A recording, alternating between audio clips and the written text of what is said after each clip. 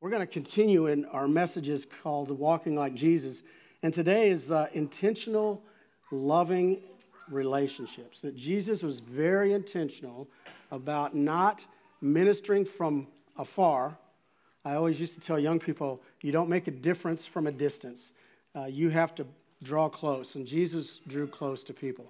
And I'm so thankful for a Savior who loved us so much that he lived with us and he walked with us. And he walks with us today. Let's pray. Heavenly Father, thank you for walking with us every step of our lives. In the good times and the difficult times, through the storms, you're always there. And Lord, we're so thankful for the relationships that all of us have had over the years, for individuals who have helped us to lean into you, and to learn more about you, and to love you. And it's in Jesus' name that I pray. Amen. We've got two primary texts that we're going to get into. And the first one comes from 1 John chapter 4, verses 9 through 12. So you can go ahead and mark that. And our big idea is really simple. And this is just my opinion, but it's also Sean Green's opinion, and it's Tom Ellsworth. So good stuff. Okay, so here's the opinion. All life change happens through relationships.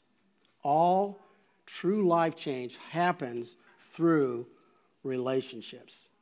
I'm going to show you a picture. Some of you have seen it. And the title of it is Laughing Jesus. Laughing Jesus. It's by Willis Wheatley. And actually, this originally was a pencil drawing. And it was a guy in Canada. He had drawn this for a conference. And he actually called it Jesus Christ the Liberator. Let's trim that down to Laughing Jesus. Okay, Jesus Christ the Liberator.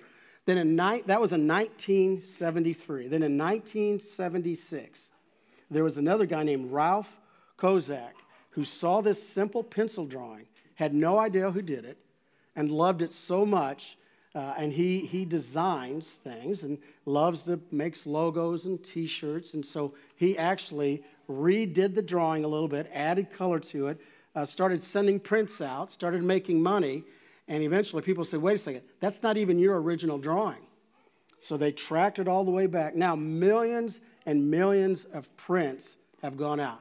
Now here's why this story to me is interesting. They think that's the first time that there was a public announcement and a public print where Jesus was laughing.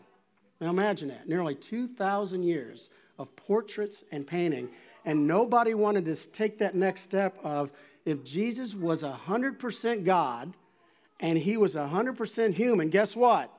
Jesus laughed. I think people are like, oh, no, not Jesus. I'm like, oh, no, Jesus laughed. Do you know why he laughed? I mean, seriously, just look to your right, to your left. I mean, just look around. Look at us, okay? Of course he laughed because he's working with humans. Psalms 2:4, I love this. The one whose throne is in heaven sits laughing.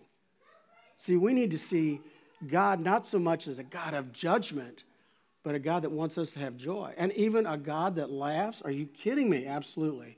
And you know why I believe Jesus laughed? Because of relationships. Jesus got so close to people. I got to tell you, if you let your mind wander about when Jesus, can't you see the kids running up to Jesus? Remember the disciples? Don't let the children come to me. Do you think Jesus was stone-faced? And the kids are like, I like him. He's stone-faced. No. It's like, I think Jesus laughed like, no, man, let the kids come to me. Pharisees, back down. I just love that. Don't you think as he sat around and they would reflect on what happened? Do you remember that amazing story where they dropped that guy through the roof? You got to know that night they're talking about it. Can't you see them going, oh, man, Jesus, seriously. The dust is coming down. Did you see the Pharisees? Man, did you see the... And then that guy's screaming, and he's hollering, and his friends are like, don't drop him. It doesn't matter. He can't feel it. I mean, they're just loving it. And Jesus leans back and goes, that was awesome. Now, see, we're like, no, not Jesus. And where I'm at, yes. Because Jesus is all about relationships. That's what we're going to look at this morning. Two very basic questions. What motivated Jesus? What motivated him to live that life that way? And then, how did he spend his time? I just believe with all my heart, if you want to really know what a person's priorities are, just check out how they spend their time. And I don't mean just going to work time. I mean what they love. You'll really know what's inside a person. What motivated Jesus? Now, as we get to our text, there's one thing I want you to keep in mind, and that is the guy that writes this in 1 John. The Apostle John, interestingly enough, there's one word that dominated his writings. Anybody want to know what that word is? It's love. Love. The gospel book John alone, love is mentioned 57 times. That is more than the other three gospels combined. You think he wants us to get the message? Jesus Christ had a motivation. Follow with me in 1 John chapter 4, starting in verse 9. And this is how God showed his love among us. He sent his one and only Son into the world that we might live through him. This is love. Not that we love God, but that he loved us. And he sent his Son as an atoning sacrifice for our sins. Dear friends, since God so loved us, we ought to love one another. No one has ever seen God, but if we love one another, God lives in us, and his love completes us.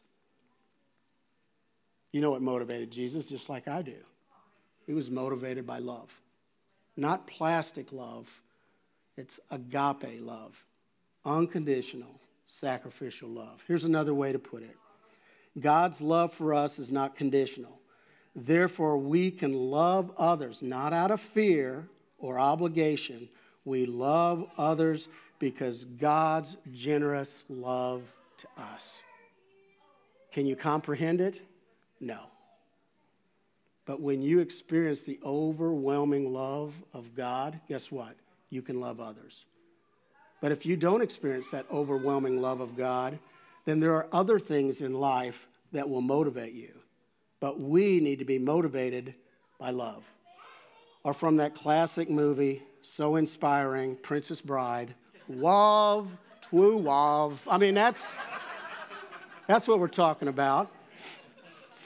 Some people quote C.S. Lewis, some people don't. So anyway, here's another way to look at love in action, being motivated. There's an interesting business book, and it's entitled Drive by Daniel Pink. Now, I just for a few moments, I want to unpack this because this really spoke to me this week, actually in a profound way, because I thought, boy, this is so true. MIT, a group of students and researchers got together, and they conducted this experiment. And the whole purpose of the experiment was to prove truly what motivates all of us is financial gain. So they thought it was an open and shut case. Took two groups. The first group, they gave them mechanical, basically tests. And they said, whoever finishes the highest will get the highest prize, like $500, second, third place. So you're motivated by this high achievement of coming through these tests. Now, all of these tests were mechanical in nature. And what I mean by that is you didn't have to think through a lot of it. They did just basic physical skills. They did actually crossword puzzles. They just did some things where they could get a test score, they could get a number, they'd add it up, and they would update people and say, so-and-so is at 97, so-and-so, until they finally got the prize. They thought, okay, group one, many people participated, many students jumped in. They thought, here we go. We're going to prove this. Second group, they didn't do any mechanical skills. They got more into cognitive skills. In other words, they said, we want you to develop a theory. There's going to be some problem solving. There's going to be some creative movement towards what we're going to give you. And then we want you to come up with a game plan. They couldn't hardly get any participants. So they emphasized, you're going to get this money, second, third, first place, big money. Guess what? They couldn't hardly get anybody to actually even finish it. They said, what is going on? And they said, oh, no, we know what it is. We're working with MIT students. They got money. They don't need the prize. So they actually took the same exact test to one of the poorest regions in India. And they advertised prizes, 1, 2, 3, and all you got to do is these physical tests, these little easy to keep track of black and white tests, huge turnout. They got a first, second, third prize. Then they said, now the next one is to come up with this test with creative thinking and implement a plan. and they couldn't hardly get any participants. And now they're thinking, this makes no sense at all. And here's what they finally came. Their conclusion was, you can't always dangle the carrot and say, money is always the number one motivator for people. And then they did more research, and they found out very few people like where they work. Guess why? If it's just money to get the check, they found out that isn't keeping people. And you know what they're finding out about this newest generation coming up, going in the workforce? You know how we would hang in there to get the check? Guess what they're going to do? No, thank you. Do you know why? And here it is. Because all human beings have three major needs. I love this. Autonomy. Here's what autonomy means. They want something that they can have the challenge of being a self-starter, self-directed, that their choices matter. Number two, mastery. Everybody loves to do something that they know they can get better at. You ever have a job and you know this isn't about getting better, this is about surviving. I've shared with you my greatest job was working at a horseradish farm. And I can tell you it didn't take long before I realized I'm going to college. I'm not doing this. Okay, do you know what I'm saying? Because I'm not changing the world there at the old horseradish farm. And I don't mean it bad, but I'm looking at the guys that have worked their whole life, and I'm like, honestly, not promising. Okay, you know what I'm saying? You've been there. Most of you have been there. We want something. That's why, have you ever noticed people, what they master and they get better at are not the things that work. They can't wait to get home, to do something they love and master that. Number three, this is huge, purpose. That first group, what was the purpose? I just want to make some money. Short term, no problem. The second group, if you remember, they asked them to be creative. They asked them to come up with a game plan. You know what they asked them to do?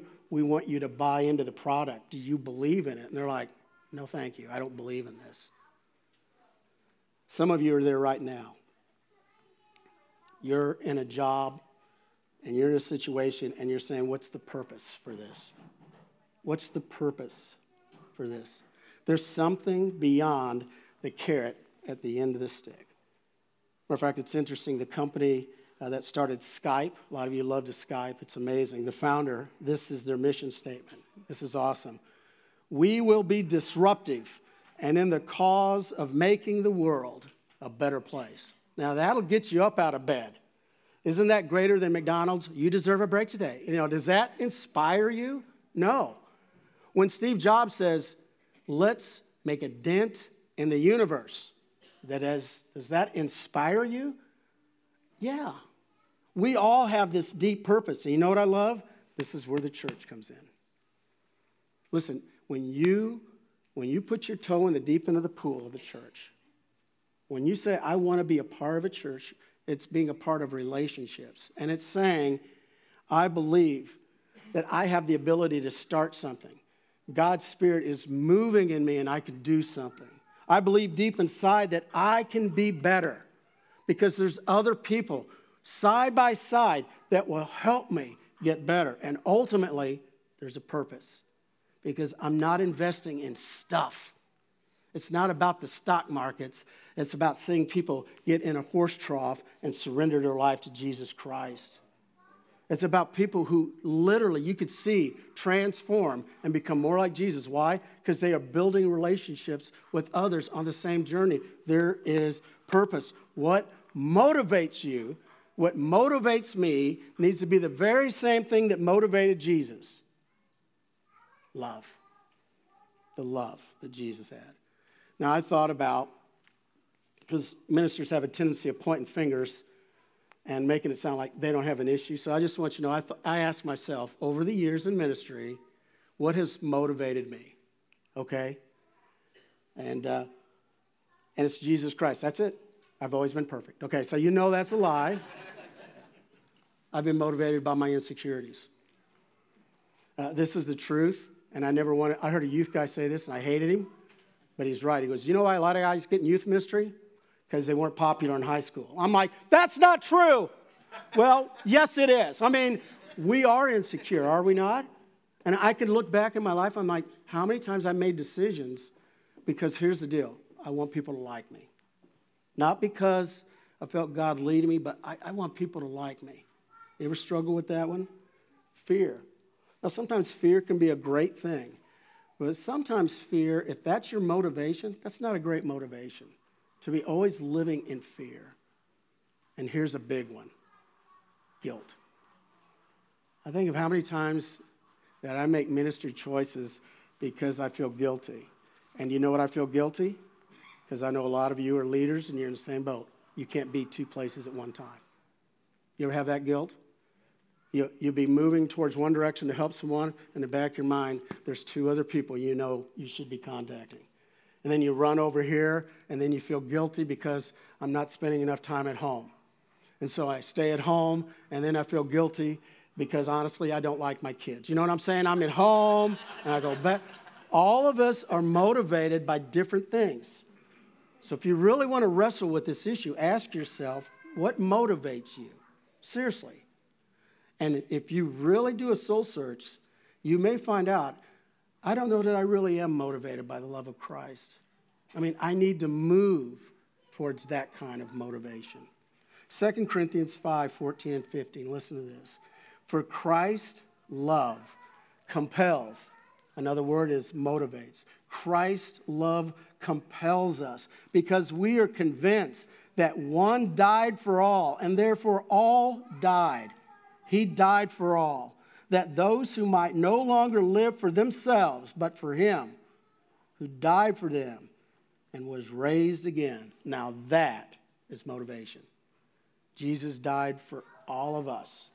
He loved us that much, and he was motivated by love. So he said, listen, if Jesus did that for you, love the way that he loves. Because all life change happens through relationships. And when we're motivated by love, we realize that all life change happens through relationships. Now here's the next question. It's critical. How did Jesus spend his time?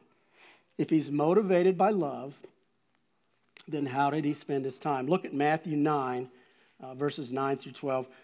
And you know the story, but I'm going to review it again. And you actually need to go to the very beginning of the chapter. And Matthew 9 actually begins, Jesus heals a paralyzed man. I just mentioned him. They drop him through the roof. And Jesus not only heals him, anybody remember the second part of that story? He forgave him. And the Pharisees, who were crowded around, always listening, said, whoa, whoa, whoa, whoa, blasphemy. Only God can forgive. And they were outraged.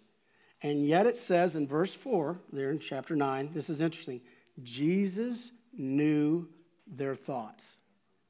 He knew their thoughts. Now, hold that thought. And this is going to be kind of a rapid fire.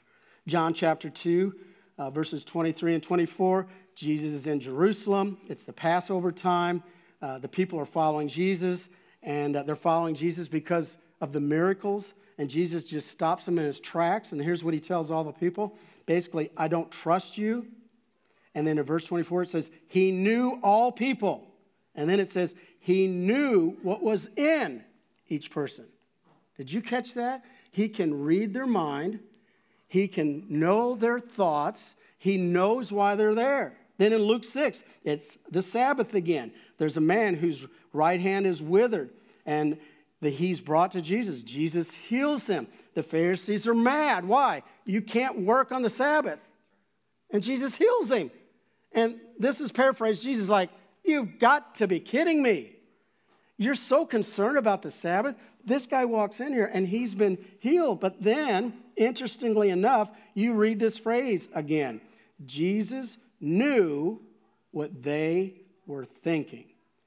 In Matthew 9, John 2, Luke 6, and it goes on and on and on. Jesus would see somebody and he would know their heart and he would know their mind. Now you think, why is that important? Because Jesus was motivated by what? Love. So when he encountered somebody, other people might judge them, but he knew who they really were. Now, let's pick up the rest of the story. We know Jesus approaches and he's traveling, and he comes, and there is a booth, and at that booth is a what?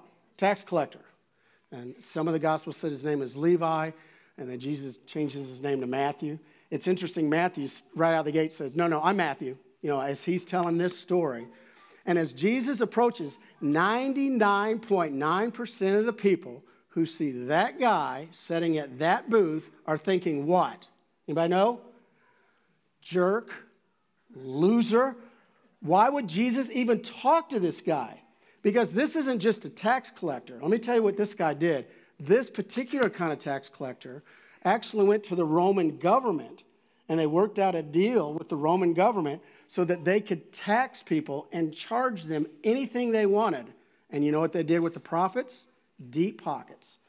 And so they could do anything they wanted. So somebody's going to the Passover. They could stop them and say, okay, get out your bags. Get all your stuff out. Okay, last year I taxed you this much, but today I don't like you. So I'm going to tax you this much. Now, can you see why the people in general are thinking, I don't like this guy? Jesus doesn't only approach him. What's he say? Now remember, this is not Matthew begging. This is Jesus intentionally going to him, and he said, Matthew, follow me. Now, how do you think that landed with the rest of the gang? Do you think the disciples are like, I like that guy, dresses well, you know, he's got some money, let's get this guy. No, I think you got to know they're looking at each other like, what is he doing? You know, well, why would Jesus do that? And it gets better. Y'all know what he did after he asked Matthew to follow him? Anybody remember what he did? Hey, Matthew, I'm going to come to your house. You're going to have a party. You're going to have friends there. Jesus didn't say, tell me about your friends. He already knows who's going to be there. Other tax collectors. And Jesus is, I think this is one of those times, I think he's laughing. I think he's walking in. I think the Pharisees are mad. I think they're telling tax jokes. I think they're just going, hey, Jesus, this is crazy thing. You know, and all of a sudden, I think the other tax collectors are saying, Matthew, I want what you found. And can't you just see Matthew? I can almost see the tear well up in his eye. I said, you won't believe this. He didn't ask me for anything. He just wanted me to follow him. You may remember what he did? He laid it all aside and he followed. Now, why? Because when he looked in Matthew's eyes, he knew his mind, he knew his heart, and he knew money's not your motivation. Buddy, today, you're empty. You want purpose in your life. You'll do anything if you could truly have purpose. Why don't you follow me? And he's like, done. That's what he's looking for all of us. He wants all of us to be motivated by love, and he wants us to spend our time building relationships the way that Jesus did. If you remember way back, a little over a year ago, we really emphasized, and we need to still do this, to be praying for one person, one life, one person that you know that needs Jesus Christ. Because, folks, I'm telling you, you never know that there's somebody in your life right now that is one conversation away from giving their life to Jesus Christ. Do you know how many Matthews are all around us? I mean, they're sitting at their jobs, bored stiff, going through the motions, and they want to know what's next. And if they see Jesus in you, you never know. My day off is Friday, so please don't ever call me. Anyway, I get an email, and there's a woman at church, and she said, I've got a friend. I want you to meet him. He's going through a lot of struggles. And so I met with him. He's battling. He's battling an addiction. And he's sharing a story, and he said, I'm so confused about baptism, but I think I need to do this. And I said, man, I will come back here at any time. I'll do whatever it takes. And I said, I'm not telling you you have to do this because if you don't do this, God doesn't like you. I'm just telling you this may be the first step you need to take. He said, okay, let me think about it. I said, hey, tomorrow morning, we're actually here at the church, have a free breakfast.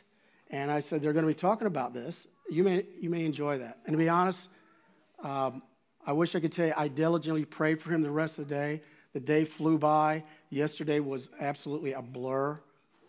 And Nancy Barrow works there at the church. I had a funeral yesterday, and right before the funeral, she came up, she put her arm around me, and she said, you remember that guy you talked to yesterday? And I said, yeah. She said, he got baptized this morning. That's why we do what we do. It's all about relationship. Life change happens through relationships. You remember those 3 Ds we talk about? Develop relationships, discern stories, and then pray. Develop relationships, discover stories, and discern the next steps. Just start praying, and God will lay them on your heart. Matthew 9:12, I love when Jesus is threatened by the Pharisees. He said, is it not the healthy that need a doctor, but the sick? Isn't that awesome? Jesus said, of course I'm here with Matthew and his friends, because they're empty. Why are you here? That's what he's telling the Pharisees. Why are you here? Your motives are so impure. And for some reason, they did not like that. But honestly, that's the mission of the church. We need to be willing to go where the people are. You know, in life, every so often over the course of a year, we'll have conversations. And as we're having it, we're like, I will never forget this conversation. You've probably had a few of those already this year. So I remember back in the fall, sitting outside of Lucky's. It's one of my favorite places to go. And it was a beautiful, warm fall day. Do you guys remember what that is? Warm, heat, sun, nice. Rumor has it's great. Sitting out there, and it was with John Muffler.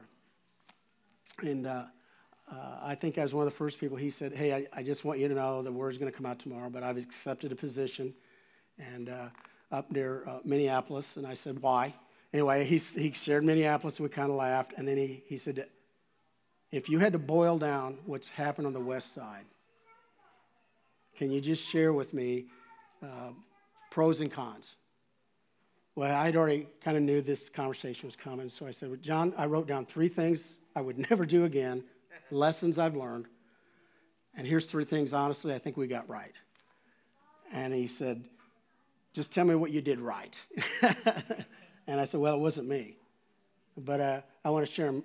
You're tired of hearing these, but I want to share them again. I said, first of all, we believe that prayer isn't something you do before the big event. Prayer is the big event. And we're going to pray.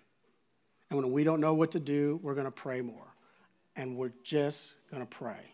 And I said, you know, the crazy thing is, we didn't have a place to pray. So that's why we pray in a bar.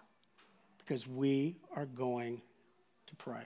We're going to set chairs up, and we know that there's Sundays. Nobody is going to come and pray. You know what? We're just going to keep setting up the chairs because we're going to pray. The second thing is, if we don't serve, we don't survive. I mean, we have to roll up our sleeves. We have to serve one another. We have to serve our community. And if we don't, guess what? There is no West Side. So I said, we have to serve or we don't survive. So I said, whatever you do not let them off the hook. You don't share with your congregation, we're just so happy you're here. We don't want you to serve. We want you to be comfortable. No, we don't want you comfortable. We need you to serve because you know what? There's joy when we serve one another and we serve our community. And probably the most important one was simply this: come as you are. Come as you are. And really, is it that hard when you talk to a friend and you say, where do you meet? And you say, remember the gathering? And they laugh and they're like, I bet I can come as I am. You know, they figure that out. But it's more than just, can I wear jeans? It's come as you are. Because you know what I found? And I know that this is true. There are very few people in this world that are unchurched. You know, that really is true. You may have people say, oh, there's so many people in Bloomington that are unchurched. And I would challenge them. Oh, no. I don't think that's true. Almost every human being I've ever met, they've been to church. They're no church, like I want nothing to do with the church, but they've been a part one time or another church. Matter of fact, there's a lot of people, that's the problem. They've got so much baggage from their church experience. So we want to be the place that says, we don't want to do that. Come as you are. You got issues? Guess what? We all have issues. If you're looking for a minister who's got their act together, please, if you're visiting, don't come back here. Because I'm telling you, I don't have my act together. And I'm just like everybody here. We're just trying to figure it out. I just pray, Lord, help me be motivated by love. And help me to do with my time what you did with your time. And you poured into other people. And that's the kind of church we want to be. We're going to have a time here, we call this an invitation. And what's the invitation? Well, it's twofold. We realize that some of you here have been struggling with, I want to be a part of what's going on here at the West Side, and I'm just not quite sure what to do, or you might have questions. Well, we want to be here. We're going to have some people here to greet you and to help you. And then there may be somebody here, and you're like, I want to take that first step with Jesus. I know I've got a lot to learn. I know I've got baggage in my life. But, man, I need to move closer to Jesus, and we want you to know we're here to help you make that decision. And then we want to be like Jesus, and that is we want to walk with you, okay? I just want to pray, and then as we're singing, I want you to be praying for anyone who's thinking about that. And if that's a decision that's on your heart, if you'll come forward, we just have some folks here who'll pray with you, and that will help you as we sing. Let me pray for you first. Heavenly Father, we come before you, and this invitation is all about folks that are struggling with the question is, I want to belong, and I want to be a part of this family. And so, Lord, we want to do all that we can to make that easy. And so, Lord, help us this morning. And, Lord, there may be somebody here this morning, and in their heart, here's the battle. They want to follow you. They want to take that first step. They want to surrender to you, but they just don't know if they have the courage to do it. So, Lord, I pray that they'll have that courage to take that first step. Jesus, thank you. Thank you for teaching us how to live every day of our lives, motivated by your love. And it's in Jesus' name that I pray. Amen. Thank you for watching this message from Sherwood Oaks Christian Church. Did you know you can view any message from the past 6 years at socc.org/messages? You can also view complete worship services from the past month at socc.tv.